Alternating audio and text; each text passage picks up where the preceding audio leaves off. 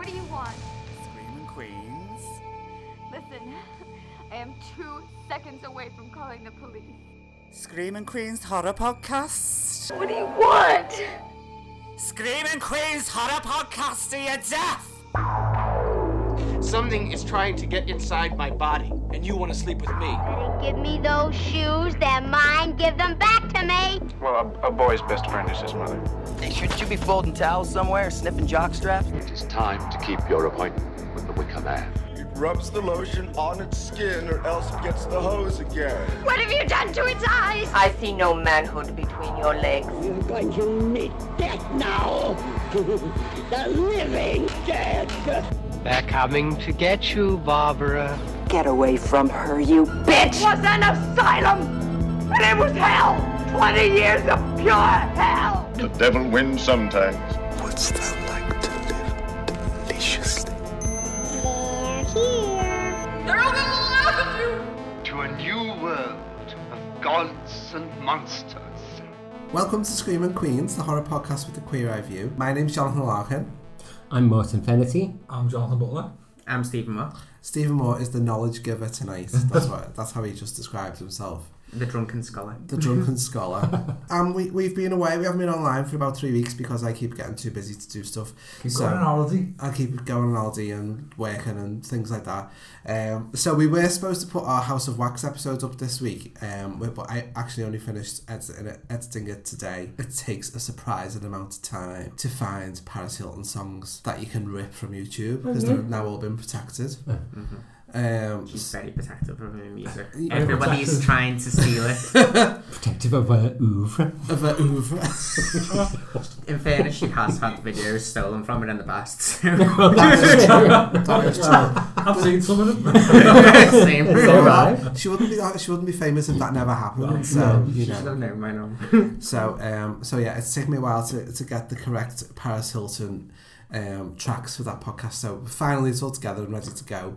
But we thought this week, because the film we're talking about tonight has just come out and it's causing a bit of a sensation in the horror loving community, we thought we'd better give it a priority watch. Tonight we are going to be talking about Ari Aster's new movie Midsommar. I told you that I want to go to that festival in Sweden. No, you said it would be cool to go. Yeah, and then I got the opportunity and I decided to do it. I don't mind you going. I just wish you would have told me. That's all. Dude, she needs a therapist. You've been wanting out of this stupid relationship for like a year now. And don't forget about all of the beautiful Swedish women you'll meet in June. Okay, guys. That's not her again. Seriously? Babe, what's happening? Danny. I was so very sorry to hear about what happened. I'm sorry.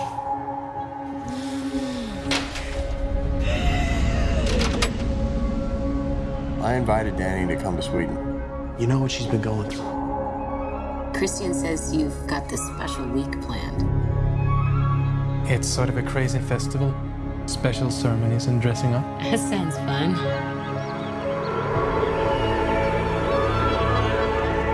Unbelievable. Welcome and happy midsummer. Skål! What time is it? 9 p.m. That can't be right. The sky is blue. This is what 9 p.m. is like here.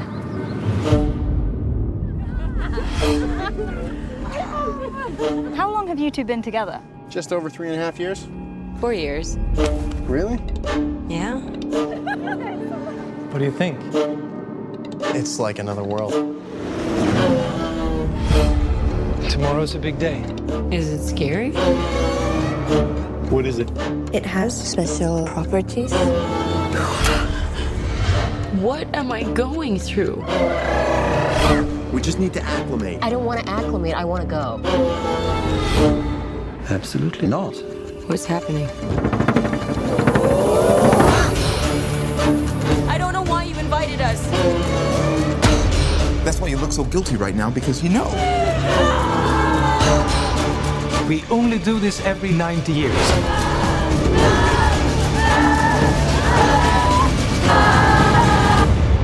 I was most excited for you to come.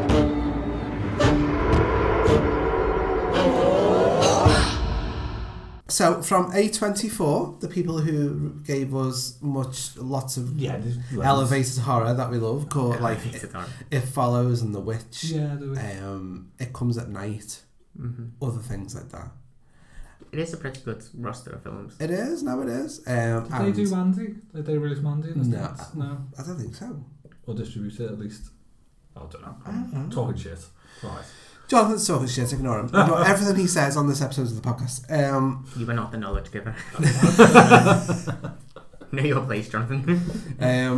And also they released Hereditary, which was Ari Aster's first film, which we discussed way back when. You can go back through our list and have a listen to our opinions on that film, which were very mixed at the time. So he is now back with his second feature film release, Midsommar. And what we thought we'd do is we'd spend 10-15 minutes talking about our thoughts about the film, completely spoiler free, so you can enjoy the podcast without seeing the film. And then after the say 10-15 minutes, you'll hear the spoiler klaxon. Wow. Exactly. And then we will just go... replay that clip, please.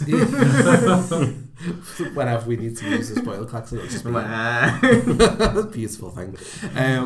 And then after that, we'll go all in with the spoilers and stuff. Danny and Christian, Danny a girl, Christian a boy, are a young couple seemingly on the verge of a breakup. She's a bit needy, he's a bit of a selfish twat, and while she's worried sick about her bipolar sister, Christian is more concerned with taking off on holiday with his fellow anthropology students, Josh, Mark and Pelle. Pelle is pivotal because it's him leading the trip. He grew up on a commune in rural Sweden and wants to take the boys back to meet his, quotation marks, family during their annual Midsummer celebration. Not only will it help anthropology student Josh, who's studying summer festival rituals across the world, but it will also supply the lads with no end of Swedish fanny.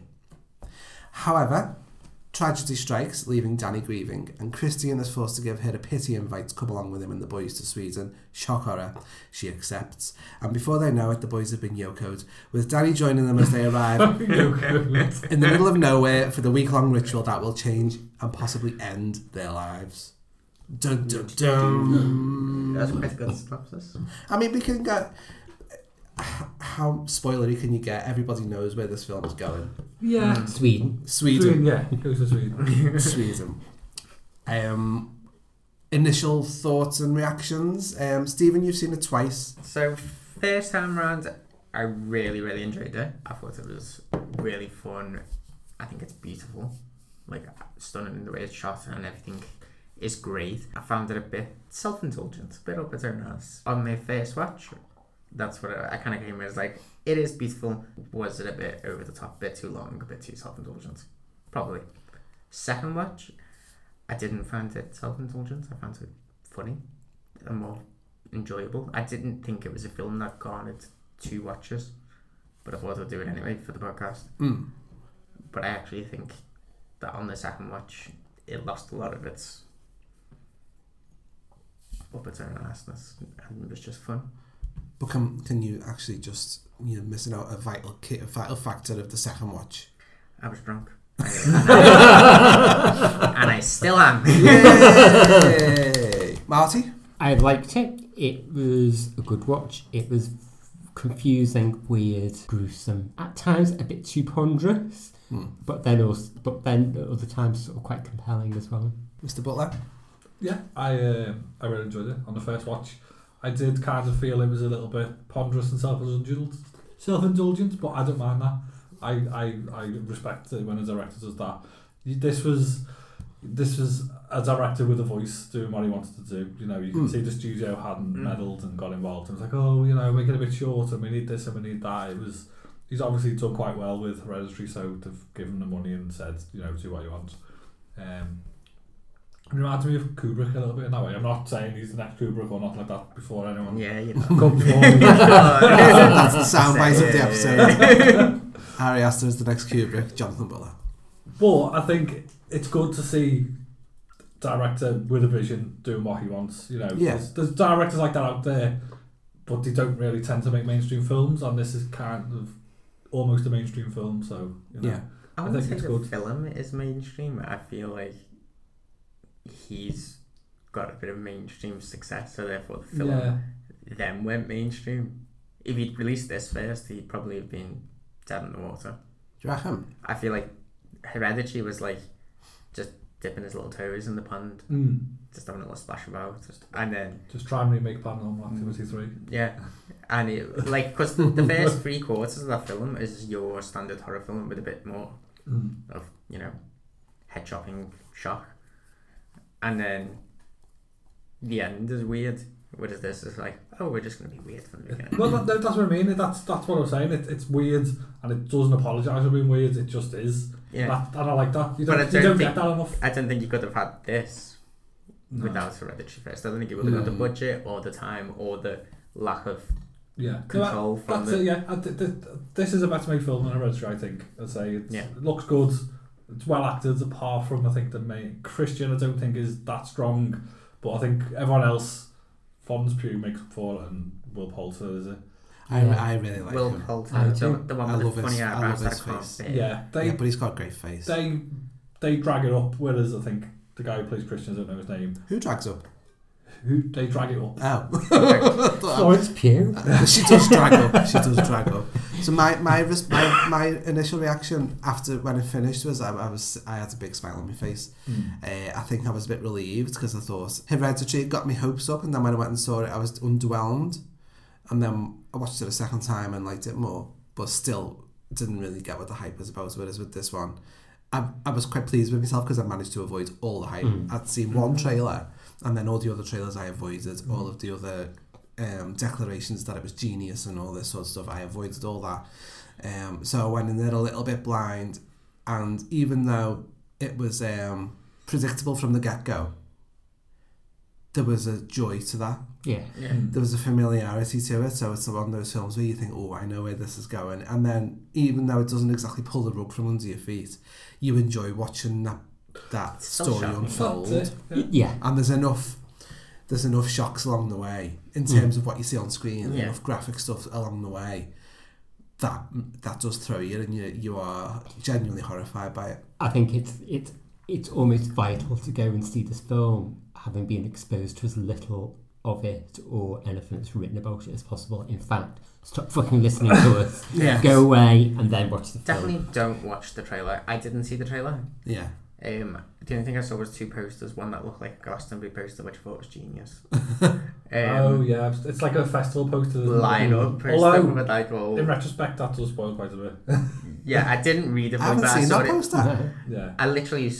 I was in the cinema about to watch it, and my friend showed me it. Yeah. So I didn't get to read it all, but I got the idea it was going for. I think it was a UK thing. If you look on the A24/7 UK site, it's on there. It's advertised like it's a summer festival, like it's Glastonbury or something. And it was the week after Glastonbury. But all the band names are like things from the... Yeah. So that's the only two things that I saw. But then probably when we actually get into the film, my two favourite shots in the entire film are in the trailer. Okay. Which kind of... And that happens a lot with horror movie trailers. And it's not even like... They're not even major scenes, so it's not like it's spoiler-ific, those scenes, but I just think they're really good shots. Yeah. And I think... I'm glad I never saw it first. I've heard quite a few people say it's not a horror movie. I would... If someone wanted to say that, I would struggle to disagree with them. I think it's a breakup film. It's a film about grief disguised. It's a film about a breakup disguised as a horror film. It has the trappings of The Wicker Man, essentially. I think it's elevated horror. It's definitely elevated horror. Or as I think Ari Aster actually said, the fellow who did Us referred to it as ascension horror. Oh, of course. It is a horror film to me. At the end of the day, everything is there to make it a horror film. It's just not scary, but it doesn't try to be scary. But does that make it not a horror film? I think it is a horror film. I think if, you know when you talk about things like Don't Look Now, which we haven't gone, we need to do that, don't we? Don't Look Now, the only what you would class as identifiable horror, real horror, only happens in the last 5 minutes of the whole film. The rest of the film is about grief, but that's seen as a classic horror film. And I think this is a horror film because there's so much. That first 15 minutes, the thing that happens in the first 15 minutes of this film was horrifying. I was horrified by it. And then there was a half an hour to 45 minutes after that of dread, waiting for something horrible to happen. and then a very, very horrible thing happens with incredible gore, and then you're waiting for the next attack throughout the film until in the end it's full-on Wicker Man ending horror. Yeah. So for me, I think it is a horror film. Yeah, I think when I say it's not scary, I mean it's not like stereotypical jump out scary. There's none of that. Whereas Hereditary did have a little bit of jump out scariness towards the end. This didn't have that, but that doesn't make it not a horror film. It just means it's a different type of horror film. What do you think? I think it is a horror film, though it isn't scary. It is horrific. It is horrific, isn't it? And that, by definition, is a horror film. Yeah. But I can see why people might err on the side of saying, no, it's not. But I think it's a moot point, really, because we've had this discussion in a previous episode of what makes a horror, what makes a thriller. The filmmaker himself says it's a horror. Yeah, well, that's enough. That's his intentions. That's enough. enough. Yeah. And he's also said he doesn't want to make another horror, or he's not going to make another horror for a long, long time. Yeah. He wants to make other films. I think he wants to make a musical next. Oh, okay. Stephen just sat up straight. Who knows what we're going to get from him? Yeah. He's an interesting filmmaker. He's very skilled. The presentation of the film is very skilled, as opposed to Yeah, I think this is a much better crafted film, I think, than Hereditary. Definitely. It definitely is. I would definitely say go and see it if you're a horror fan. If you're a fan of folk horror. Oh yeah, definitely folk horror. If you're a fan of The Wicker Man, go and see it. If you're a fan of Goldfrapp's Seventh Tree. Yes. Also, I really liked this is a spoiler, but not really. The song they use at the end, The Sun Ain't Gonna Shine Anymore. I love that song. I love that, but it made me think of the Cher version, which I will probably use on this podcast. It is with a queer eye view. It was a queer eye view. For a queer audience, there's a lot to enjoy. Yeah, it's quite a bit to enjoy. We'll go into the spoilers of this later. A couple of inches to enjoy. there's visual things to enjoy. There are some themes to enjoy as well about creating your own family. Yeah. Being an outsider and finding somewhere where you belong, and not necessarily being the most functional place to belong. Leaving the mainstream and going a little bit off the beaten path. Those themes are there to enjoy as well. Overall, can I just say that I was completely on the side of the cult? Yeah. And I will sign up next Tuesday. Yeah. To be a May Queen. I was conflicted, but I will say, which we'll go into in more detail, I will say the ending left me in the same way that the ending of The Witch left me. Oh, right. Oh, yeah. Yes. Do you know what I mean? Yes. Where you wonder... I think it's a bit of a happy ending. I was a bit like... I didn't come away from it thinking, oh, poor her. I came away from it thinking... Oh, she's found a place. No, I didn't come away thinking poor her. I actually did feel sorry for somebody else. Okay. I found myself becoming more sympathetic. Feeling more sympathy for him. Yeah. But I didn't feel sorry for her, and I thought it's completely... I think you're supposed to feel for her, aren't you? It's about her film, it's her journey. So I think the final shot, I think you're supposed to feel that along with her. Yeah. For me, that's what I got. Yeah. Which I'm fine with if that's what he wants to do. And that did it for me. Like it did work because it did feel that way for it. I think. Yeah. It was somewhat the same thing. Yeah. I think if it ended not in that way and in like the complete opposite way, I don't think the film would have ended nicely. Yeah. I wouldn't have felt. At the end, I would have felt a bit more uncomfortable by the ending.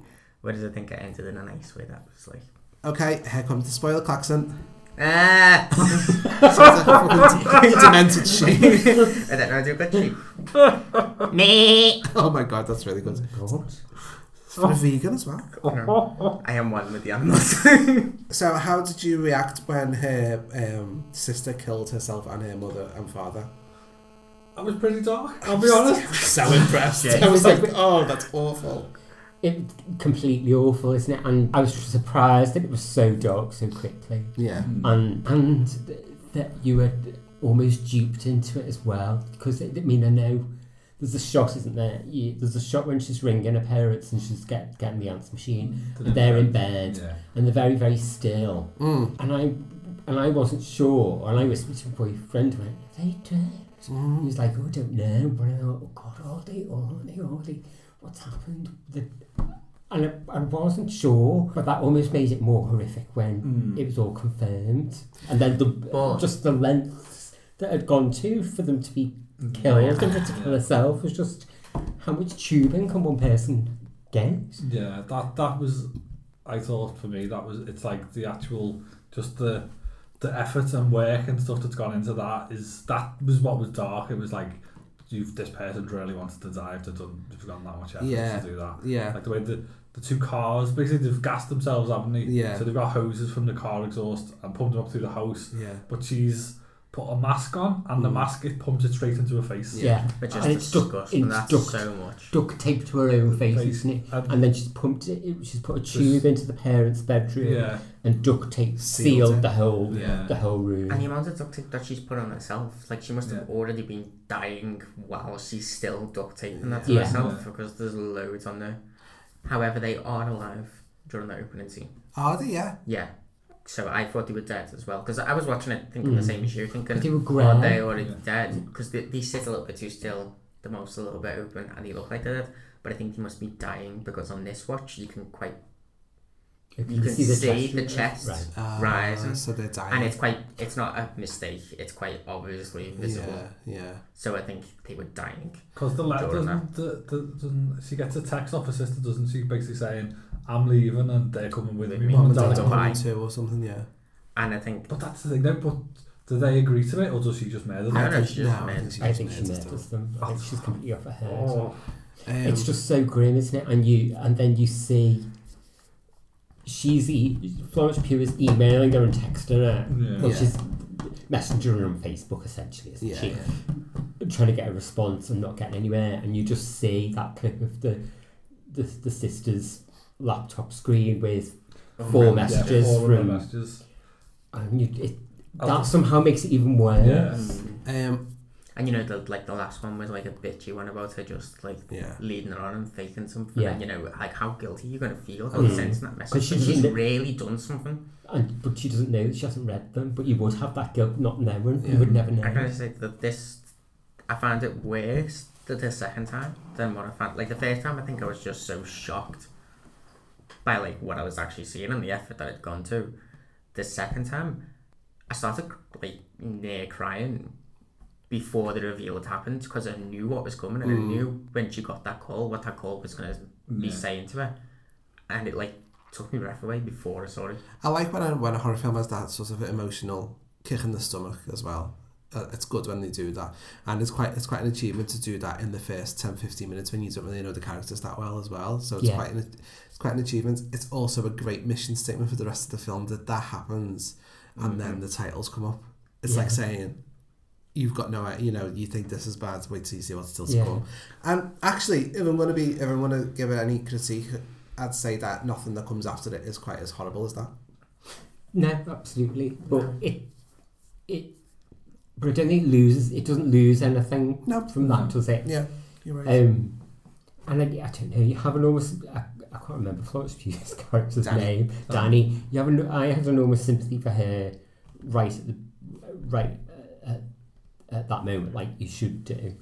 But the build up in terms of her then being on the edge of a breakup and her being quite needy and aware of the breakup, and aware of the breakup, I was thinking, God, but it was done really well, because you think, well, actually, you would be hugely needy faced with what she was facing, not because in the build up to that, build up to those deaths.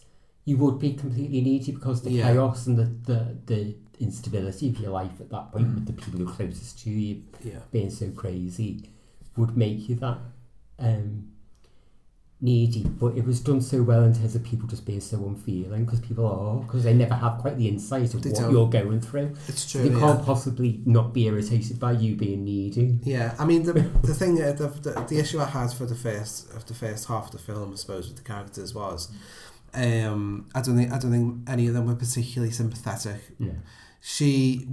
Obviously a terrible thing happened to her. Before that happened, she was annoying me, and then he was annoying me for being annoyed by her. Yeah. And Mena's mates were annoying me because they were all just cunts. Yeah. They were all just horrible lads, weren't they? Well, I think that for me, this is what the point of the film is. It's showing this kind of toxic masculinity. You know, I can't believe I said that word, but you know, that's what it's trying to show, and how this leads people to just be uncaring and unfeeling. And I think that at the end of the film, that's what her triumph is, basically, is that she's overcome it. I think that is the point of the film. It's awful, isn't it? Because the other phrase of the Mordnera that came to my mind when I was watching that part of that film was gaslighting, about how she was constantly being gaslighted around whether she was being broken up with or not. Yeah. And I always felt like that was the cult and everything that comes through it. Everybody's always being gaslighted all the way through this film until they're immersed too deep to get out of it. Those first 10-15 minutes tells you pretty much everything you need to know about every one of those characters, which is really well crafted. So, because you've just seen it, haven't you? I was going to ask, you know, the very first shot of the film, it's like 4 panels, isn't it? 4 different panels. Yeah. And I'm sure the very first one is like, it's like, it looks like death. It looks like something representing death with loads of like tubes, hoses coming from it. It's like red tubes with blood. I remember looking at it, but I didn't recognise anything. There's like 4 panels. The 4th one along, and it opens up like a storybook. Yeah, it opens up. So the 4th one along looks like the maypole dance. Yeah. So I'm just wondering if this actual panel is showing you like 4 scenes. It's from the the only film. bit that's night as well, because that one's in the dark, which is like the only scene in the entire film that's nighttime as well. I need to try and find a screenshot, but I'm sure the first one, it might have been. It looks like a skeleton with like red hoses and blood. And I wonder if that's representing. It's a skeleton in the moon on the top, but I don't remember. I'm sure there's like tubes or something coming from it. So I'm just wondering if that's to do with the suicide. One thing I did notice about the opening was, doesn't it start with a shot of the city and then a shot of the street and then a shot of the house? Yeah, you get closer, like Hereditary. Yeah. I like that there's a bit after the shocking bit happens where it goes, you see the snow outside again because you start with the snow, and then the snow is like falling that heavy, then it kind of looks like static on a television. And I think there's a bit of viewership. There's like a couple of scenes where I notice things where it feels like it's addressing you as the viewer. There's a bit of 4-4 breakery. There's one scene later on, particularly that is very 4-4 breakery, but I felt like that was as well. And it was kind of like looking back at you watching this. The opening bit where she finds out that he's going on the trip to Sweden. Yeah. That he hasn't told her about. And then she tries to confront him about it when they get home, like, why didn't you tell me? I'm not angry.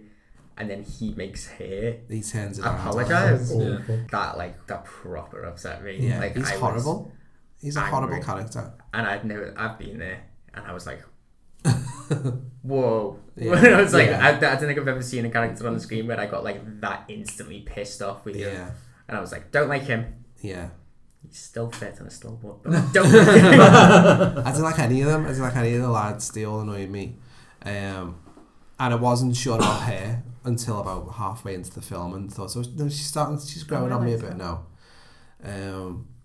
So yeah, I was a bit removed from it in that way, but I just sort of enjoyed it aesthetically and I enjoyed where the story was going. I love the light, so it's to get there in that time of perpetual light, isn't it?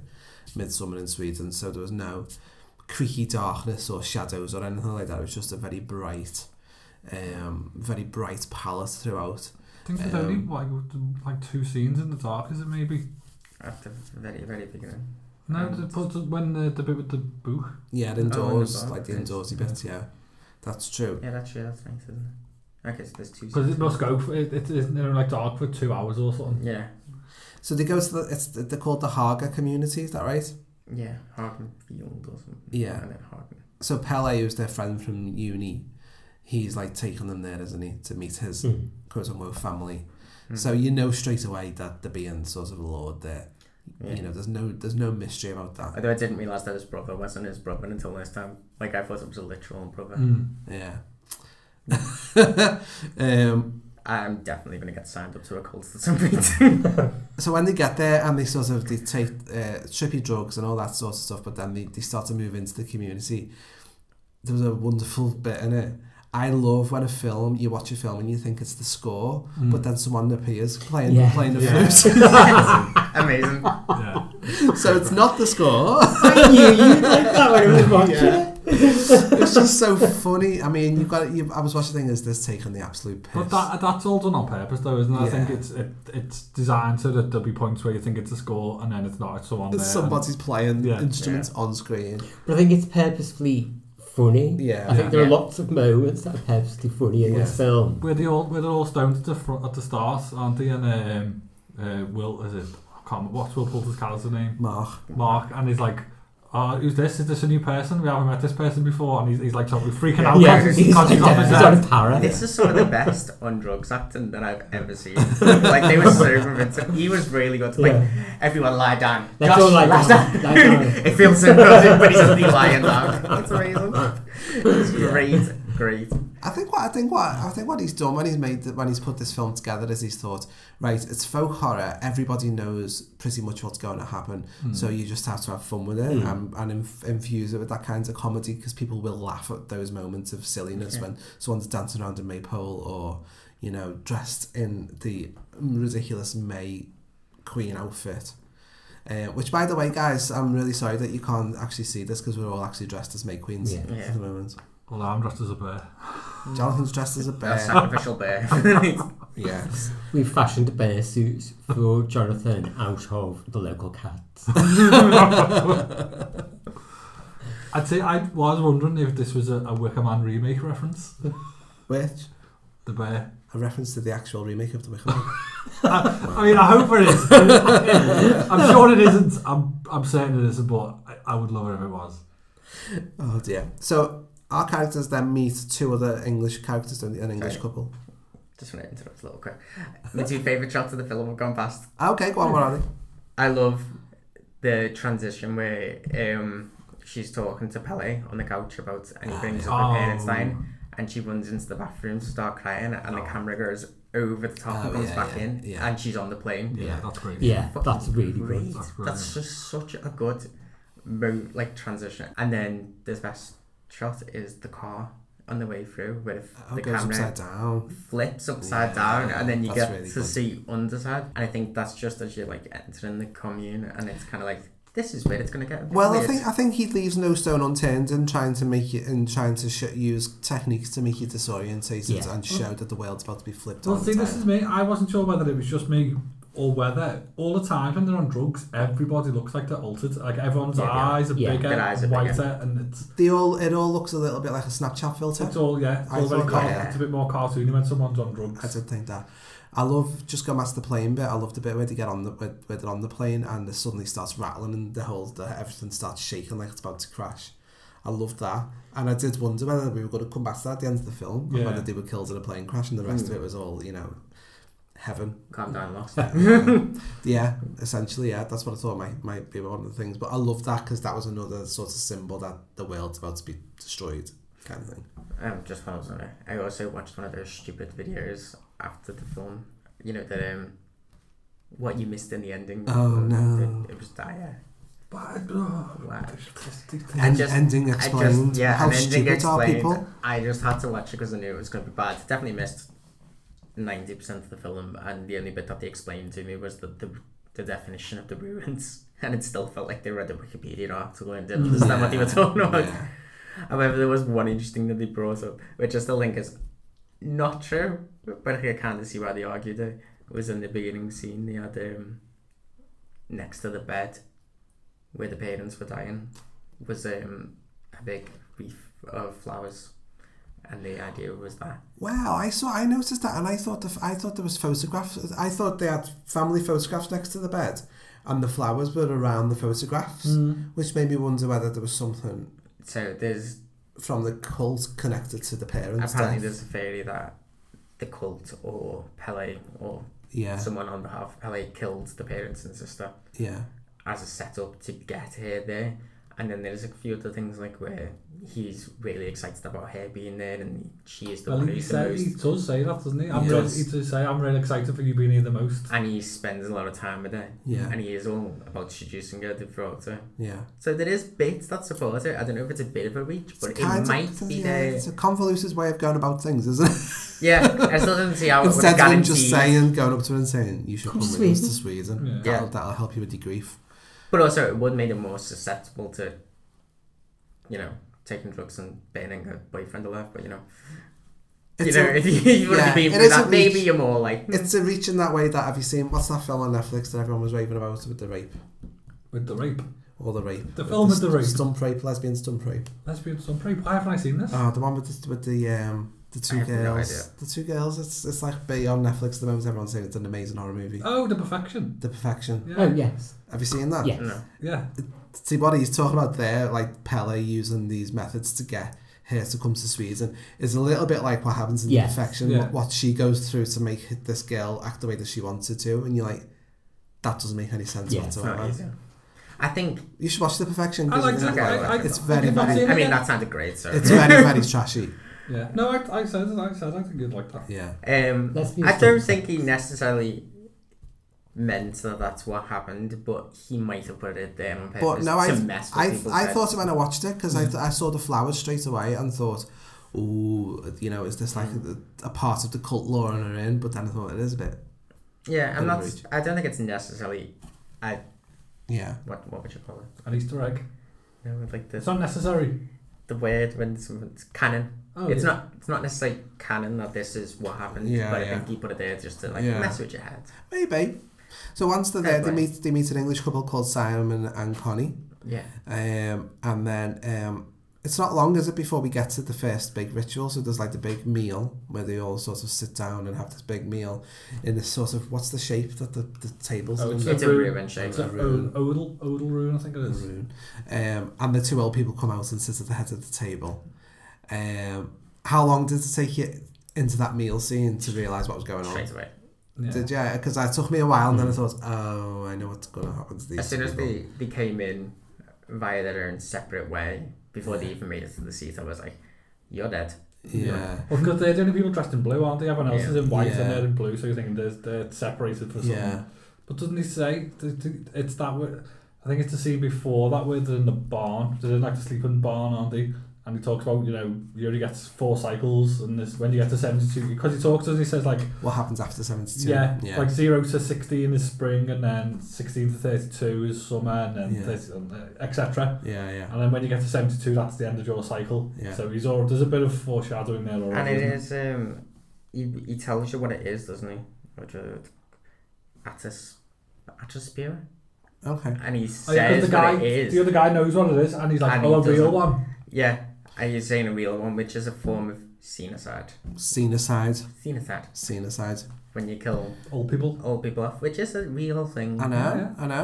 Can I just say, going back to the barn, one of the most disturbing aspects of the whole cult living is having to share a barn with a crying baby. Oh no. Oh, no. fuck no. I know. That would be my first like alarm bell. I'd be like, no, gone. That magic room would be like in its throat. Yeah, I'd be gone. Did someone put a pair of scissors under the baby's pillow? It was a ruin. Oh, it doesn't look like a pair of scissors. No, it was a magical ruin. No, the scissors get put back, don't they, by the other girl, because presumably she's been cutting her own pubes off. Oh, she's been trimming her pubes. So that's why that's what that's what the scene with the scissors. Ah, right, okay. Okay, it's all making sense now. So the first ritual is, so when you get to the age of 72 in this cult, they see that as the end of your cycle. Yeah. And that means that you have to jump from a very large height and land face first on a suicide rock. But the problem I had with this scene was that none of it was a surprise. As soon as you saw there's a shot that pans across the crowd, and there's a guy with a big hammer. Yeah, yeah. And so as soon as you see a big hammer, you think, I know what's going to happen now. One of them's going to die, and one of them isn't. One of them's going to survive, Yeah. and he's going to get finished off with the hammer. Yeah. So doing that, it spoils it, because So you did better than me. Yeah. I didn't. Yeah. I didn't at all. I didn't expect a big hammer to slam down on somebody's head. I didn't expect somebody to fall face down from a cliff and their face to split apart like a watermelon. Did you like that though? I did enjoy it very much. Because I watched it. God forgive me, It was I like- enjoyed it very much. it was like It popping a was pimple, wasn't it? But then to like bash the survivor in with a big fuck off hammer. There was a few gasps when that happened in the cinema. Yeah, there was definitely a gasp from my corner. I went to a quiet showing at like lunchtime with like 20 people in there, and it was quite a silent audience. But Really? yeah, I was the most I'm vocal. shocked. I was the most vocal because I kept laughing out loud at the camp bits, and then going, "Oh no!" when I was realising what was about to happen. So these two people don't. They fall flat on their faces. No, one of them. One of them's an absolute dickhead. One of them aims straight for the rock head first, and you're like, "Fucking, that's what you do." And the other one just jumps feet. He goes second, so he should know. He should know. The other guy just steps off feet first, and don't fall well. What's going to happen? He looks a bit stupid. He did look a bit simple, to be honest. I think he'd have got to 72 and, realised. Yeah. And he's probably seen how many people jump off a fucking cliff. Exactly, you think that they would actually have like a preparation class where they show you how to jump properly and stuff like that. Well, you went to last 18 years. You've got 18 years to prepare. Yeah, it's true. There must be people ahead of you who are jumping that you see. But this is the thing. That's what annoys me about it. It was done just show you could see someone get the face smashed with a hammer. You know what I mean? It was we've convoluted an event just so we can show off another little bit. Yeah. This is where the other bit of fourth wall breaking happens, because if you watch this scene before they go through the audience, that you see it from the very, very back, and you see the entire crowd in front of you, and you can see the top of the cliff, and you know that you are a participant watching this scene anyway. And then there's one character that's standing further back, and he turns around and looks directly into camera and looks at you, the viewer, to make sure that you're looking, and then turns back and watches it. Yeah. But there wouldn't be, from where you are, there's just no one behind that person. So he is literally looking down the camera at you. Yeah. So I feel like it's acknowledging that maybe we all know what we're about to watch, and we're just as willing a participant in watching it. I think, that's not necessarily a negative. I mean, that little bit. It is obvious. The bit with the hammer and that just annoyed me, but I'm not taking away from how good the film is. It's a very, very well crafted film. There was just no real surprises. I didn't think the characters all freak out after they've seen these two old people die. Go on, what? Steven's dead excited. He keeps sorry, I just keep getting annoyed. First of all, I also really liked that scene in reverse, head squishing in reverse. Oh, you saw it again, yeah. But the person I went with really liked I don't know what his name is, the black lad character, Josh. So he was like, "Oh no, I like Josh. He was a nice character. I wish he'd survived." Even he annoyed me. And I was like, no, he was a fucking knob. He was the only person who knew what was about to happen and didn't tell anyone, including the girl who's just had her entire family commit suicide. He knew what was going to happen. Now, Pele is obviously a bit fucked and evil, so fair enough him not saying anything. But why didn't he say anything? Yeah. Pele's job is to dupe them and get them there and get them involved in the cult. So of course he's not going to tell them. But Josh, he should have done something. What is your problem? We're about to watch two old people kill themselves. This might not go so well. With that girl whose parents had just killed themselves. She might get upset. Oh well. Should I say anything? No, it'll be fine. This is the one time that I approve of fucking trigger warning. But I think Josh probably, because he's studying it, isn't he? I think he sort of wanted to see what everyone's reactions were going to be as well. Yeah, but just makes them a sick. He's studying everyone, isn't he? I guess so. Because then he can write about the contrasting reactions, can't he? Exactly. You've got the modern world, how they react to these rituals that still happen. And they all do freak out, and Simon and Connie are like, "We've got to go." And he loses his shit totally, doesn't he? Yeah.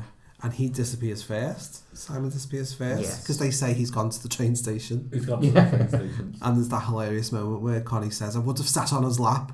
And they're like, that goes against... we don't break the law. We don't break the law. We don't break the law in this country. Yeah. But he makes it up around the flag. He's like, "Yes, I did think of that. But we don't break traffic laws." But don't you talk about the truck? And it's like, oh, you can only fit two people in one bag in a truck. It's like a truck. Yeah. You do know what a truck is. And you can imagine that in the distance there's probably somebody wiping down the big fuck off hammer. Yeah. Wiping the gore and the brains off it. It was almost we don't break the law. The way they were using, the sort of excuses that they were using was a little bit like an episode of The Simpsons. It was The Simpsons show. Exactly what I was thinking. Yeah. I believe it was a boating accident. Yeah.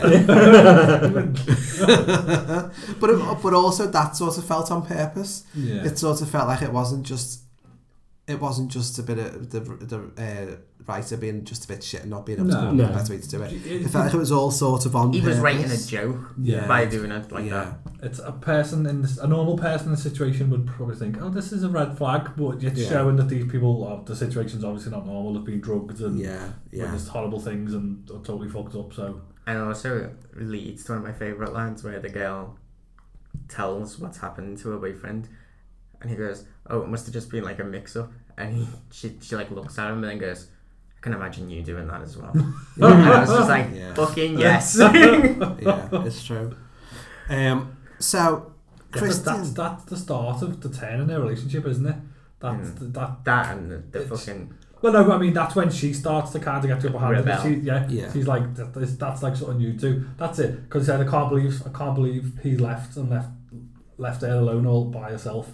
Yeah. And he says, that's something you do. Yeah, because doesn't she has a dream that that's what happens as well, doesn't she? She dreams that they all run away and leave her. And she breathes out. That's it, they drive off, don't they? And that's where you get the cliff scene again, but replaced with the her sister with the mask on, which is horrible. And her parents at the side of the wall. That was worse. The response to I Just Sat in His Lap, though it was funny, it was actually very credible in terms of a cult. It was that sort of passive-aggressive, very sort of low-level, insidious, confrontational response that puts people on the back foot when you're involved in that sort of situation. Another thing that I thought was really credible as well was when the leader of the cult tried to explain the ritual to them after they'd just seen the people get killed. Yeah. When she tried to just like calm them down and stuff. Yeah. The way she was saying it, I thought, I sort of believe her. Yeah. I don't think I would have left. Like, not gonna lie, I'd be like, fair enough, it is a different culture. Yeah. I like to learn about other cultures. I'm very woke. I would have completely justified it to myself. I probably would have tried to leave, but I don't think I would. But throughout the film, I think what it does really well is it doesn't paint the villains as villains in that black and white sense. Yeah. You do sort of get a feel for them in a way, and I think it helps that most of the lead characters who are the heroes are all twats. I think that helps to give you sympathy for the actual cult. I don't think the heroes and villains really apply to this, do they? Everyone's kind of as you perceive them. I mean, obviously as you say, the men are mostly painted to be twats, but you know, that's your interpretation, isn't it? Yeah. It's most of the villagers as well as self-sacrificial, isn't he? Yeah. For idiots who, I'm not saying he didn't deserve it, but you know. Christian decides to copy Josh and say, right, this is going to be my thesis too. Yeah, he's such a twat. He is an absolute twat. You know what, in all fairness, the first time I watched it, I thought, he's a bit overreacting. Of course he was going to do it though. Like, of course he was. It was obvious. Well, that's what Josh says to him, doesn't he? Of course. I can't even... It's offensive how obvious this is. Yeah. But, like, at the same time, like, fair enough. Like, why wouldn't he? If you were presented with that situation and you had something to write about a strange cult, even if your friend was doing it, I'd expect my friend to be like, can I do it with you? And I'd go, yeah. You should have asked it a bit different. He's been kind of... I think, Christian's been, I think we've missed a little bit, he's been groomed by one of the... it's like her name's Maya, I think. Maya, one of the villagers has got an eye on him. So she's the one who's trimming the pubes, isn't she? Putting runes under his bed. It's just as Sammy disappears, isn't it? Yeah. Because that's when the pies come out. Yeah. And Sammy's disappeared, and they're bringing out some funny pies. What's in the pies, Martin? Blackcurrant Bakewell. Oh yeah, so Martin's actually brought pies tonight, so we're all a little bit worried about whether we're going to get a little tickly throat as we. So you falls in love with Martin. There's pubes. There's pubes in the pies. Wow. The pies eyeballs. There are pubes, but they're not necessarily mine. There's some blood as well. Pubes and blood. And there's a cool shot. It's almost like. It's hung up on a washing line, isn't it? The tapestry, yeah. The tapestry, and the camera pans along and it shows you the process, and it's like, you know, you put your pubes and your blood in the pie, put the room under the bed, and it ends up with hot, sexy action. And also, his drink looks different colour to everybody, isn't it? It's like, that could have blood in it as well. Yeah. Is that him menstrual blood? I wouldn't. That's what it's implied. I think that's what's implied, yeah. Because she's sitting in the tapestry thing, she's sitting over the cup, bleeding into it. Yeah. So it is meant to be menstrual blood, and that's why it's things. That's over the cup. Actually, that scene.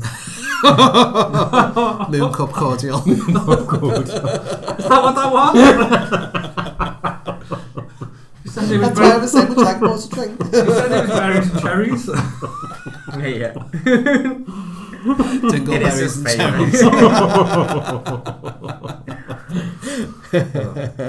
I say, but it doesn't bother me that much. There's no surprises because if you're paying attention, all these, like a lot of the art design, a lot of the stuff is on the wall in the background. It's there. So if you're paying attention, if you imagery and yeah. Well, you see a bear on fire at one point, don't you? That's painted on the wall in the background. Yeah. Poor bear in the cage. I think it's when in her house, when she's lying in bed, not at the very beginning. She's got a painting of. She's got a painting of a bear talking to a little girl girl with a crown on. Yeah. It looks like that reminded me of a game. It looks like it's actually a real piece of art. Yeah, it looks like there's a game called Child of Light, and it looks like the character from that. It looks like a Grim Fairy Tale as well. The whole thing looks a bit like Grim Fairy Tale. I like the joke about the bear in the cage where he goes, "Are we not talking about the bear?" Yes, it's a bear. It's a bear. Yeah. Have you seen on the A24/7 store you can buy the bear in the cage as a toy? Oh, I thought it was a fake advert. I thought it was like a joke. It's real. Wow. It went on sale today. What's the scale? Oh, the advert there is hilarious. The kid there, that's hilarious. It's like proper 70s kids advert. I tried to buy it. It sold out in like 10 seconds. That's amazing. No. Yeah, 10 seconds it sold out. So unfortunately, I'm not going to have to buy it. The advert. That's going to be on eBay for like so much already. Yeah. So once Josh knows Christian's trying to copy him, he thinks, right, I'm going to try and get the upper hand here, doesn't he? And he goes to one of like the elders and he asks about what's actually in this book. Ruby Roger, isn't it called? Yeah, this book of runes and all that. And we meet Reuben. Yeah. Discuss Reuben. So Reuben is the disabled guy. The Oracle. The Oracle. Inbred Oracle. Inbred Oracle. I did find it a bit ableist. No. It's a bit old-fashioned. It's a bit like I didn't get the point. I didn't think there was anything that I added to it, and if they were going to flesh out his character, make him more important at the end. Yeah, because he's only in like 2 scenes, isn't it? Just didn't mean anything. No, I think, but it was a symbol, wasn't it? It was a symbol of the fact that all this community is a product of incest. Right. And inevitably, the reason why they have this festival every 90 years is that the inbreeding becomes so corrupt that they have to renew the bloodstock, don't they? Well, and he's a symbol of how corrupt the bloodstock has got. Now, yeah, people will argue that that's ableist, but that would happen. Yeah. No, you shouldn't be inbreeding. You shouldn't be banging your sister, basically. But what else are you going to do when you're in remote Sweden? There's nobody else around. He sounds like he's speaking from experience to me, Jonathan Butler. I have problems. Happens in St. Helens, they're not even remote. They can't even find the remote. No. I have problems with this. Right. It doesn't make any sense. The festival does not happen every 90 years. Because it doesn't. Because there's pictures of May Queens and they are photographs and they are every last year. I think that's a lie. I think it's annual, isn't it? So it's annual. It's not every 90 years. Because it wouldn't make sense. Yeah. None of the lineups of like people dying and stuff like that, during the periods. If you live to 72, does that mean that like some people never ever see it? Get to do it, yeah. So it doesn't make any sense. It's every year. Yeah, it must have to. Yeah, that makes sense. The 90-year thing is not true. I just think that you can have that character in there, but just make him more interesting. I was waiting for something more to happen with him. And also, he didn't write the book, did he? Because I'm sorry, but the kid was obviously very, very disabled. I don't think he knows ancient ruins. No, well, that's the thing. He don't know ancient ruins. He says, doesn't he, that the book is a work in progress. So that you can see as it's the people who started writing it, the ruins, and it's pretty coherent, and as it's gone further and further on, he's just like... It's like just... Paint by numbers, he's just drawn on. So I think what the other man said was that they invited people every year to keep the blood fresh. Yeah. Which I think does happen, and every year they keep the blood fresh, and then he just deliberately inbred for every oracle. So I think that oracle must breed with someone else who's related to them. Yeah. And then they breed with someone else who's related to them. Or and then related to the May Queen. Yeah. There's a line from the May Queen. Does the oracle try to breed with someone else in this film? You know when so Josh does the most stupid thing anyone who's stupid has ever done. No, that's Mark pisses on the tree. But Josh then sneaks back to try and take photographs of the book. Is this flash on? Yeah. Stupid boy. He then... So Mark by now has vanished. And then suddenly... He pissed on the sacred tree. He pissed on the sacred tree. And there was a very angry man about it. And then Mark appears to Josh, but it's someone wearing Mark's face who is naked. He was angry at him. You know what it did remind me of? Sleepaway Camp. Yeah. Yes. Someone with someone else's face on and a knob out. So he's stood. That's exactly right. He stood there with his knob out, and then Josh gets clubbed over the head, but by someone else. Yeah. Which, when Josh is laying on the floor, his body was like shaking back and forth a little bit before he was dragged off. Was he getting bummed? No, that was a reference to how they kill animals. That's how you kill cattle in the old way, where you used to hit them over the head with a sledgehammer, and then if you didn't manage to kill them in the first place, they'd shake violently, and then they'd have to finish it off. Oh, so it was a deliberate reference to that. Oh, I read that differently. I read it as he was getting bummed, and it was possibly Ruben who was bumming him. I just took it as obviously because he's disabled, and that's what they do. I prefer your version. Yeah, well, no, that was one. Yeah, I read it that way because I was thinking, is he being raped? Yeah, just straight to the woman every time, aren't you? Yeah, whether it's consensual or not. So Josh is bumped off, dragged off in a pool of blood. Yeah. Possibly bummed. Possibly bummed. Mark's face is on someone else. Yeah. So we know that they haven't come to a happy end. So then we then get to, is it the Maypole dance competition? It was absolutely amazing. I love that. I could have watched, because there's a bit in this where Christian gets taken off and it interrupts this, but I could have watched that whole scene just in one take. It was amazing. Yeah. It was just the way the camera is in the middle of them and the way it's shot, it's just so well crafted. It's just unbelievable. Yeah. And you see Danny happy, don't you? That's it. Danny becomes happy. The emotion in the scene and the intensity of it all. I thought it was really like it just felt like really fun and energetic, and I love the fact that she was there for like 10 seconds and she picked up the entire dance routine. I was like, good. And learned Swedish, but I think that's the whole thing, isn't it? Because she's drunk, she's off her tits. It's like being abroad and being drunk, and you fool yourself into thinking you're having a full-blown conversation with somebody who doesn't speak English and you don't speak German. And you all completely connect and understand. But it is just an incredible. It's a wonderful scene, isn't it? And it is about her being finally just free and feeling happy, and she's free of Christian, and she's free for a moment. She's free of grief, isn't she? Yeah. So while she's winning at life, slowly becoming the May Queen, because she's beating them all off, isn't she? They're all dropping. They're all dropping like flies all around her. So then Christian is drugged.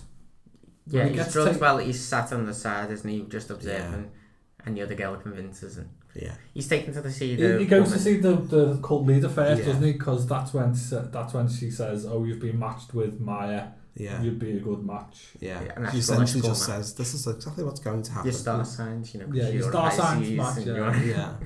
They do a nice transition there as well, where they go from he's in the left room. And then they just move the camera across, and it's obviously like a stage, so they just pass into the second room. And it really reminded me of that Britney Spears and Madonna video where they're dancing up against the Me against the music.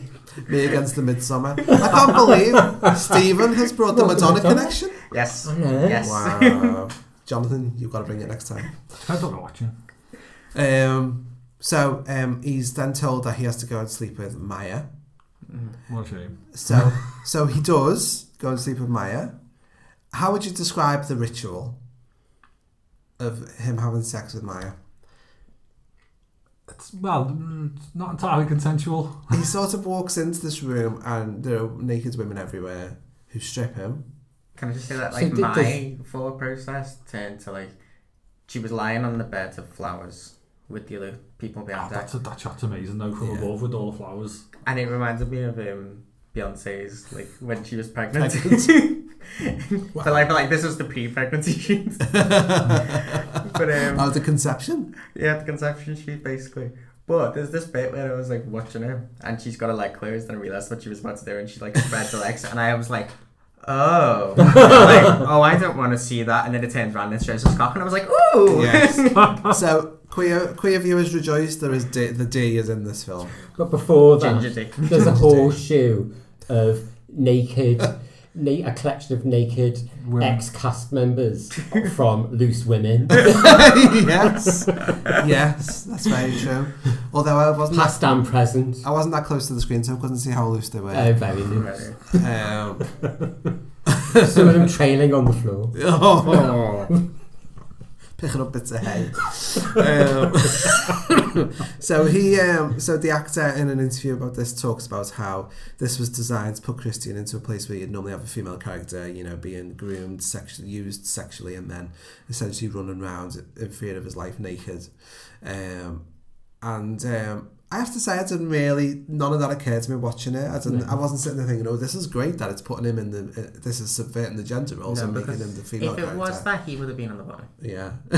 That's true, yeah. Because then you would have been subverting. I never got any of that from it. I think maybe because he'd been such a selfish twat for the whole film, I didn't really have any sympathy for him. I didn't feel like, at this point, it was his control. I didn't feel like he was cheating. I was exactly the same. I thought he's been drugged into this. He's got no real control over this. This was forced into it. Yeah, they want it to happen, so it's going to happen to him. I didn't feel like it was taken from him. I'm not saying that it was rape, but I don't think it was. I didn't feel like, oh my god, you're such a horrible person cheating on your girlfriend. No, I have to say, I didn't think it was him being a twat. I think it was just he's been drugged. It was off his face. He's been drugged that and much. the girl was lying there with the legs open, you know. What do you think, Martin? He was drugged. But I mean, if you want, I couldn't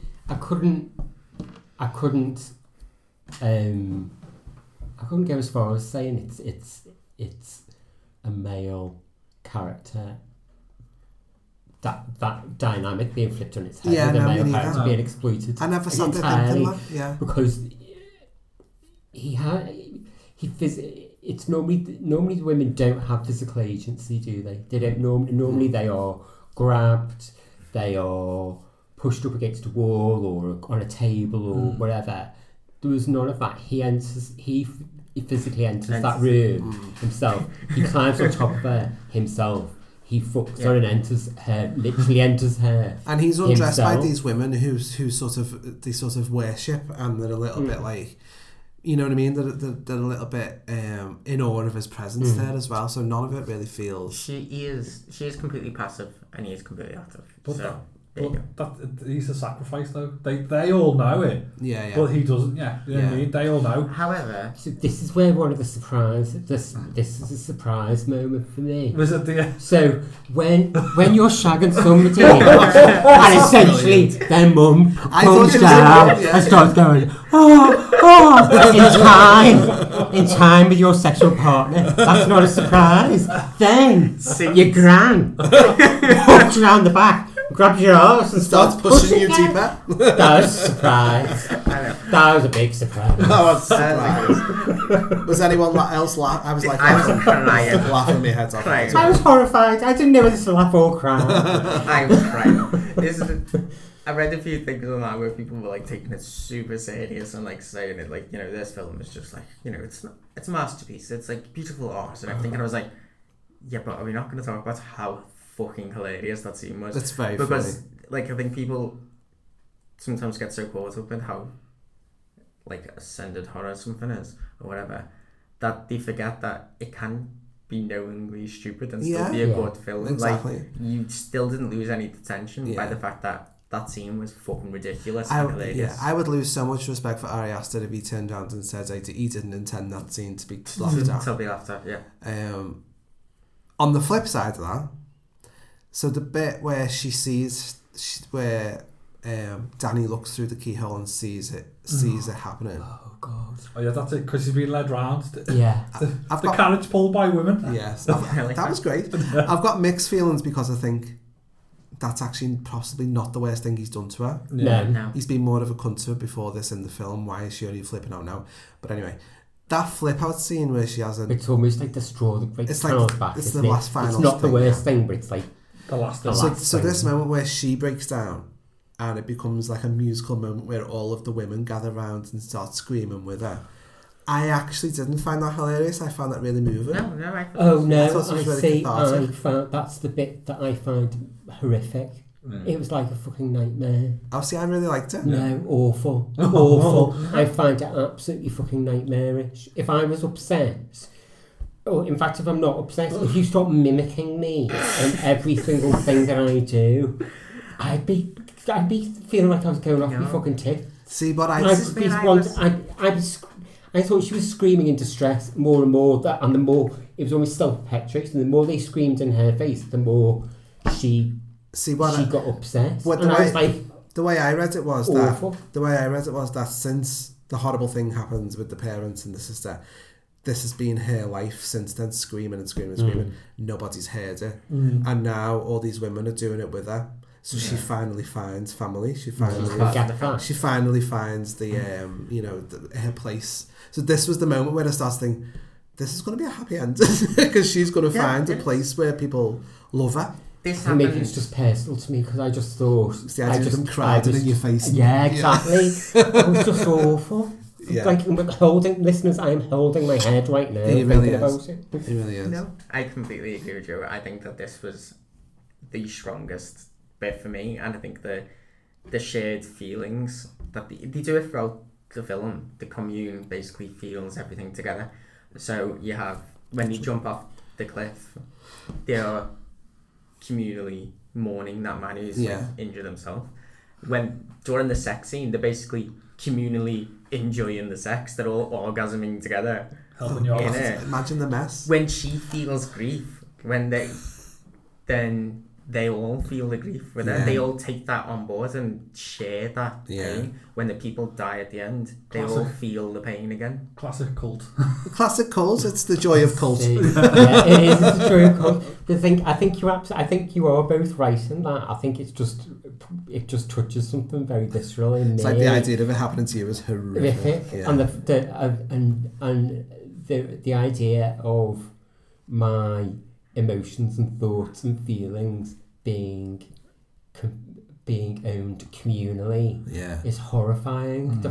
Not having any sense of ownership of that, if it being unique to me, is just awful. Totally, yeah. I completely get that, yeah. I was completely the other way, and we're thinking that, like, I watched it and thought I would love other people to be able to understand and be there that much that they felt the pain with me. See, but maybe it's life is different. Yeah, we're talking apples and pears here because for me it's about me owning it uniquely. It doesn't mean that people don't hear it and feel it and understand it. But it's about me owning it. I don't want to share it with all of you. I just want everyone else to suffer with me. I don't. I just drag us all down with you. I want everybody just to know that I'm suffering. I'm the special one. I hate. No, the thing is, I agree with you on that. I would hate that, but having watched her throughout the film be on her own, I thought there was a sense of relief that she wasn't anymore, and I think no matter how she got to that point. I think you're right. I think I've attached a bit too personally to that experience around it just being horrible to me. I think the intention is around that community. Yeah. I think you're right, but that's just how I reacted to it. Yeah, totally.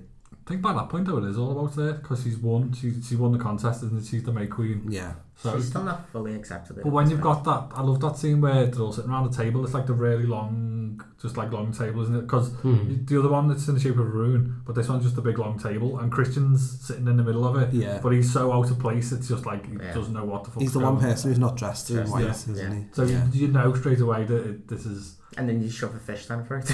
Yeah, shove a fish down. I love the actual where she's got the flower crown on. One of the flowers was kept winking. Yeah, it's like a little bumhole. That's exactly what Jonathan was thinking. didn't want to say it. The sphincter on that flower was really like... It was doing its exercises. It's been doing its Kegel. Kegel? It's not a Kegel. It's Kegel exercise. Did anybody else think when she was in the carriage getting dragged by the women? I loved that. That was amazing. I liked that. But did anyone else thinking, is she going to get killed? Well, at one point, this is an I wasn't sure interesting they were going to point. set fire to I was it. going to say is that we don't know what happens afterwards, do we? What after the film she's happy, but does she? No, because the girl says, "Oh no, like you have family now." You're so here I think, for good, sort of thing. But you see the pictures. So I think she's. You see the photos of all the May Queens, don't you, on the wall? But they talk about one of them being an old May Queen. The mum character the one we call her mum, is an old May Queen. Ah, fair enough. Then that's good. So then, in a very convoluted way, the cult explains that to conclude the ritual, there have to be 9 sacrifices, 4 outsiders. 4 cult members and a trace of one and a final living victim. And I was like, why are they making this so fucking complicated? We've missed an important bit though. Yeah. We found out what happened to Sammy, don't we? Oh yeah, I was going to go back to that. Oh, sorry. I was just playing with the timeline. I was trying to be non-linear. No, I completely forgot. Because that's how Christian gets caught, isn't it, basically? Yeah. So he's cowering naked in the barn, isn't he? Yeah. Right, I do like the fact that he runs out completely naked. Then when he sees the men, suddenly gets his modesty back and holds on to himself. He sees the camera and he goes, oh, come on. Yeah. Just fun. I like the fact that they took the time to make his knob look a bit red from all the shagging. Yes. I think he's just like changing and just shows for... Maybe he's blushing. Makeup! We need makeup in here! I'm on it! We need some knob foundation. Knob foundation. I said paint it, don't fluff it. So he discovers Josh's leg partially buried in the barn. Yeah. And then the amazing Blood Eagle. The Blood Eagle, which is very the series Hannibal. It's very Hannibal. It's in Vikings as well, isn't it? Ah, okay. It's I was like, sort of set in Sweden, you know, Blood Eagle's going to pop up somewhere, isn't it? Yeah, it's one of those things that they never know whether it ever actually happened or whether it was just written about just a myth, yeah. It's the same with the Xenocide. They don't know if anyone actually ever done it. There's like 6 or 7 moments that are meant to be that, but they don't know if anyone actually done it, if it was just folklore. I see. Because isn't he still alive? His lungs are still moving, aren't they? Yes. Yeah. So there's like a slow way of torturing you to death, isn't it? Where you take your lungs out and breathe.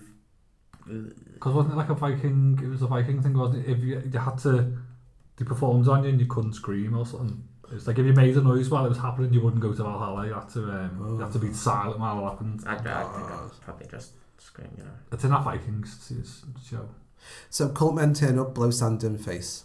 Yeah, magic sand. Magic sand sends him to sleep. I like the bit where he's like fucked off his face on the drugs around the table and he goes, "What's going on?" And the man just goes like on his face. Yeah. And he's like, "Why did you do that?" Yeah, it's great. He wakes up paralysed. On a little wheelchair. In a little wheelchair. Oh yeah, it's great the way it's from his point of view, Yeah, and they open his eyes and they say, "Christian, you can't move and you can't speak, but don't worry." Oh my it's like saying, God. but you will feel everything. You will feel everything, don't. And she has to make the choice, doesn't she, between him. So May Queen Danny, now in her amazing outfit of flowers. It's really like surreal and abstract. I think it's brilliant. Yeah. I totally did think of you, of Martin, when I watched the thing, and I would like to see you. It's one of Bjork's cast-off. It's a bit like Bjork, yeah. It's Kimchi on Drag Race. And Kimchi. So she has to choose between Christian and a random cult member. Who's chosen by Tombola. By a Tombola? Oh, yeah. Ancient medieval Tombola. Tombola. So camp. I giggled very loudly at that in the cinema, I must say. Sacrificial Tombola. I just think that was... I don't know if that's meant to be funny, but it was funny to me. Yeah. It made me think of like school fairs. Yeah. Do you want a pack of biscuits? No, you're going to die. Do you want a pack of biscuits, a bottle of pomade, or sacrifice, human sacrifice? So what do we think of Danny choosing him then? Yeah, it was always going to be that way. Did you think there was there ever any doubt like she might like be like, no, I still love him? No. It would have been a very upsetting story if it ended any other way. Yeah. I was like, sacrifice the boyfriend. Yeah. So she chooses him, and then they put him in the sacrificial shed, which is like the Wicker Man type thing. So they put him in a bear costume first. They stuff him into a disemboweled bear. I do like you see the elders teaching the little boys Kids how to do it. Yeah. That's great. That. Passing down the lineage. Yeah. Cut the intestines out all at once. Yeah, because they don't have to split them. He's stuffed inside a bear, and then I thought the imagery was really disturbing. Actually, where they had the other boys' heads on top of like little Joker clown type. Oh, they're like dolls. Scarecrows almost. Because that's a reference to earlier on where they asked them what the kids are playing a song. When they're doing the conga line thing. What do you play? They're singing a song and he goes, "What are they playing? Skin the Fool." Yeah. Skin the Fool. And then he's the fool who gets skinned and puts a jester hat on. Of course. Reference. I like it. Yeah. It's like the Wicker Man as well, isn't it? Again, yeah, this is the most Wicker Man-y bit of it. The bit that I don't understand, so there's 9 of them. Mm. So 4 from the village, so it's the 2 that killed themselves, the Cena had, which I really like the way they hollowed them out and put like fruit in them. That was cool. The 2 that are alive, which are the 2 that brought people back. Yeah. But they didn't win the competition, so then they got sacrificed. Then there's Josh, the fool, Simon, Mark, Simon and Connie. But where's Connie? She's not in there. She's not in that. I didn't see her the first time, and I watched her again this time, and I was like, where is she? So if someone can give me a northeasterly direction of where she is, and that what I'd really like to know, because I couldn't see her. I know who it was meant to be here, but could I see her? So Christian sits there in the middle of the bear costume as they set fire to the building, doesn't he? And everything starts to burn, and then the 2 guys who are like sacrificing themselves, one of them just starts to suddenly feel the pain, doesn't he? Because they do here's the yew tree, so you don't feel anything. They say that they're not going to feel anything, but they lie, and he feels it. Know as well. I don't think they do. I don't think they do. This is the point of the cult, isn't it? It's they just lie to you. Yeah. But it's every year. It's definitely every year. But you don't know what goes on inside that shed. I'm saying that they might not have been there since they were alive. No, and if you're outside, how do you know who's screaming? Yeah. Because they could think it was. it could be. They and they didn't give the yew tree to the bear. And they teach you as well to, when things are happening, like all the cults, when someone's screaming, they all scream along with them. So it's to mask it. It's well, yeah, they say it's to share it, but it's actually to drown out the reality. Or that they were just screaming because it is pain, but it doesn't necessarily mean they could have been faking it on the inside for us to, in a sense. I suppose, yeah. I feel like the shared pain outside, some of them were like really good and really into it, and then I feel like some of them are over-egging it a little bit, and I thought like, alright, this isn't about you, honey. You want to get dancing and everything. Yeah. Alright, you're only an extra. You're paid. So imagine one line. So let the May Queen shine. We have the big climactic moment where she suddenly, so Danny is like sobbing and weeping, and then suddenly a smile starts to break out on her face. Yeah. And it's like, wow, she's happy, and it's that moment, isn't it, where you think, oh God, is it a dark ending or a happy ending, or is it both? And it reminds me of The Witch, because in the end of The Witch, she sort of casts off a life of servitude to ascend, doesn't she? Flies off with the witches, yeah. Flies off with the witches, even though like she's gone through all that horrible stuff of losing her family. She moves away and transcends it. Whereas with this Danny character, I feel like she sort of does the same thing. She just finds a home, yeah. But in both of those instances, they've been rejected by people close to them, haven't they? Yeah. So Danny's been rejected by Christian and all his mates. Yeah. And obviously her family have died, but the people who are close to her, she's lost. Yeah. And some of them have rejected her. But in The Witch, the daughter's been rejected by the family and everyone, because they think she's a witch. Yeah. So it's that moment of it's that kind of thing, isn't it, where you can look at death and destruction and all that. You can look at it as the end of something or the beginning of something new, and it's that kind of way of thinking. And she has the hint of the new relationship with the other guy as well, because he kisses her as she walks past. Yeah. And I think it reminds me of Wicker Man, as in, like, at the end of it, you kind of left thinking, well, everything worked, the sacrifice worked, and everything and everyone went to plan. So, were they right? Are they right? That like, this sacrifice actually does keep the crops going, or is it batshit crazy? Like, you don't actually... Yeah. The May Queen outfit, I was just about to say, the May Queen outfit looks like it's grown as well, because she can't move, and it's kind of grown.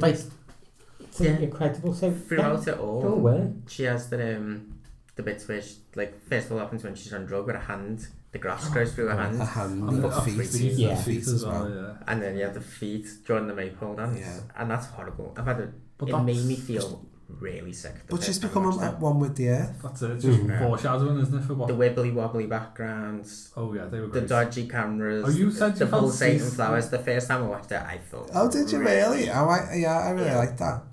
Really, I mean, the second time it didn't affect me as much because I think I knew what was, and plus I was probably just thinking I was drunk. Yeah, it was Prosecco. It has a Prosecco. Everything was already waving, so it was just balanced out. Yeah. Although maybe, you know, the fact we're feeling sympathetic for them, maybe we've been taken in by the cult as well. That's what they want. That's what they want you to do, isn't it?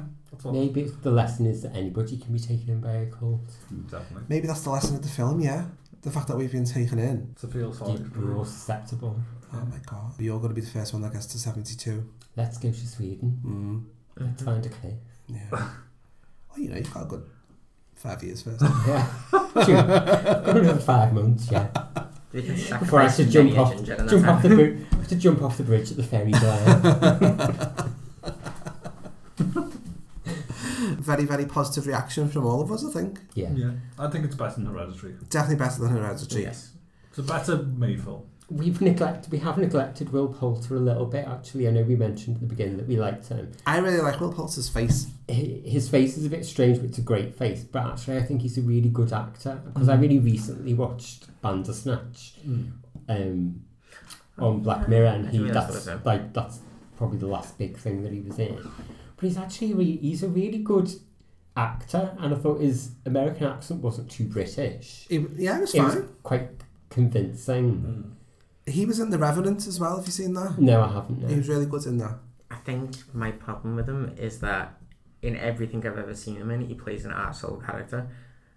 So he's doing that in real life. So, like, I have this thing where every time I see him on the screen, I don't like him because I don't like the characters he plays, but I think that shows that he's actually a really good actor because he makes me think you see, he's an arsehole. Once he'd had his bit of a freak out of getting everybody to lie down with the drugs, I sort of warmed to him a little bit. And then I warmed to him more when he was all scared about the insects in the grass. Yeah. Oh, yeah. And I've read that actually Ari has to put that in because he's got a phobia about insects and bugs in the grass. And that's what he's like walking through grass. So we got him to recreate that. And his stupidity of pissing on the tree when they've blatantly just burned the two old people's bodies and they've put the ashes there. Most of his best lines he's not on camera for. He says lots of stuff in the background where they've just edited his voice in. And he does lots of little one-liners, but he's not on the screen at all. And they're actually the funniest bit if you listen to And out of all of the male characters, he's the one that annoys me the least. He's the most likeable because I don't like Christian. Josh annoys me because he's so sincere and worthy. He annoyed me at the very beginning because he was the most vocal and most disparaging of Danny. Because isn't it? Because I understood why he would be, but I just thought, no, you're being a real cunt. You're horrible. That goes beyond just not being keen on it. But yeah, it's him that says, isn't it? You've been trying to get out of this relationship for a year. Why are you still doing it? It kind of makes sense. Oh, by the way, they also say you make the very big point at the beginning of saying, just think of all the Swedish girls you're going to impregnate, which isn't a normal term you'd use. Impregnate. Foreshadowing. Yes, we get that. Right, yeah, I've just... Yeah, I suppose Christian I liked, but only because he was really, really good looking. No, I didn't like him. I was like... But I felt trapped by his character because I was literally watching and thinking, you are an arsehole, you are literally the worst person in the world. And I still would and hate you for it, and that's exactly why you are that character. Yeah. So it worked for me. Yeah, and he was good. I felt like he wasn't a bad actor. Yeah, no, he was good. They were all good. It's just that the characters were, I suppose that was on purpose to do it written to be that way. Florence Pugh's really good. I've never seen her in anything before. She's in The Falling. Yeah. I've seen that one. There's like a weird outbreak at a school. That's a pretty good film. Watch that. She was in a film called Lady Macbeth. Yeah, I've read that. Which is all right. It's she's not Lady Macbeth. It's doesn't prompt anybody to murder anything. It's not that Lady Macbeth, is it? It's not Macbeth, it's another... Yeah. Although she was in a production of King Lear as well, as Cordelia. I think she's a very good actress. She is I'd good. like to see a lot more. She is good. And I think, I agree with Jonathan. It's much better than Hereditary. And even if Ari Aster is saying he's moving away from horror after this, I'm interested to see where he goes because I think he's an interesting filmmaker. I think he's probably making that decision because sometimes people, when they become successful and they have that breakout film, the pressure's so great that they lose a bit of creative spark and they fall back on old scripts that they've got in the drawer and he said, use them, don't they? And he said that in an interview. And you don't necessarily get to. Sometimes there's a reason for leaving those scripts behind, really, isn't there? But he said in an interview, it might be that one with Jordan Peele, that he's got about 10 scripts in a drawer that he wanted to get to. So maybe he's not going to listen to your warning. He's got to fall into that trap. That musical he's been dragging around for 20 years is going to get made. At the same time, you know, like John Carpenter who goes and makes like a romance story or whatever it was, that random one when he tried to get rid of is it John Carpenter? No, not John Carpenter. Wes Craven. Wes Craven, when he made that weird romance film and it was just awful. And nobody watched it. And then just went back to horror. Was that the one with Meryl Streep with the violin teacher? It was meant to have Madonna. It was meant to be Madonna. Musical of the Heart, yeah. Two Madonna references. We're all happy. Go and see it.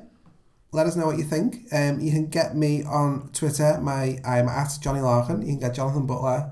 At Cthulhu502. Are you going to talk about anyone's reviews? You asked for reviews today. Yeah. Funny you should mention that. We do have some online reviews. Ian Young thinks the film is gorgeous, intelligent, horrific, silly and haunting all in one film. When you leave the cinema, you bring a lot of it out with you. A film that deals with loss, alienation and the fragility of the human mind. Rachel Louise said it was totally my kind of movie, absolutely stunning. Visually beautiful to watch and some nice bits of gore and humour throughout. Yes, the plot was pretty obvious, but I actually liked it seeing it unfold and don't think it needed more. Florence Pugh really made it for me. What a performance. Jeff Oates on Twitter says, just got back from seeing it, an absolute head spin of slow burn shock, equally funny and horrifying, some jaw-dropping camera work and without a doubt the year's most brutal scene, will definitely require repeat viewings to decipher. And then, last but not least, the famous, world-renowned horror novelist Ramsey Campbell commented on Facebook saying, a disturbing piece of work where the combination of paranoia and dark comedy and the uncanny reminded me quite a bit of Ira Levin and Polanski. Stephen Moore? At HD99. And where can we find Martin? Oh, I'll be in the breeding barn with the cast of Loose Women. Gosh, that's a disturbing spin-off, isn't it? The Breeding Barn, starring Janet Street Porter and Nadia Sawalha.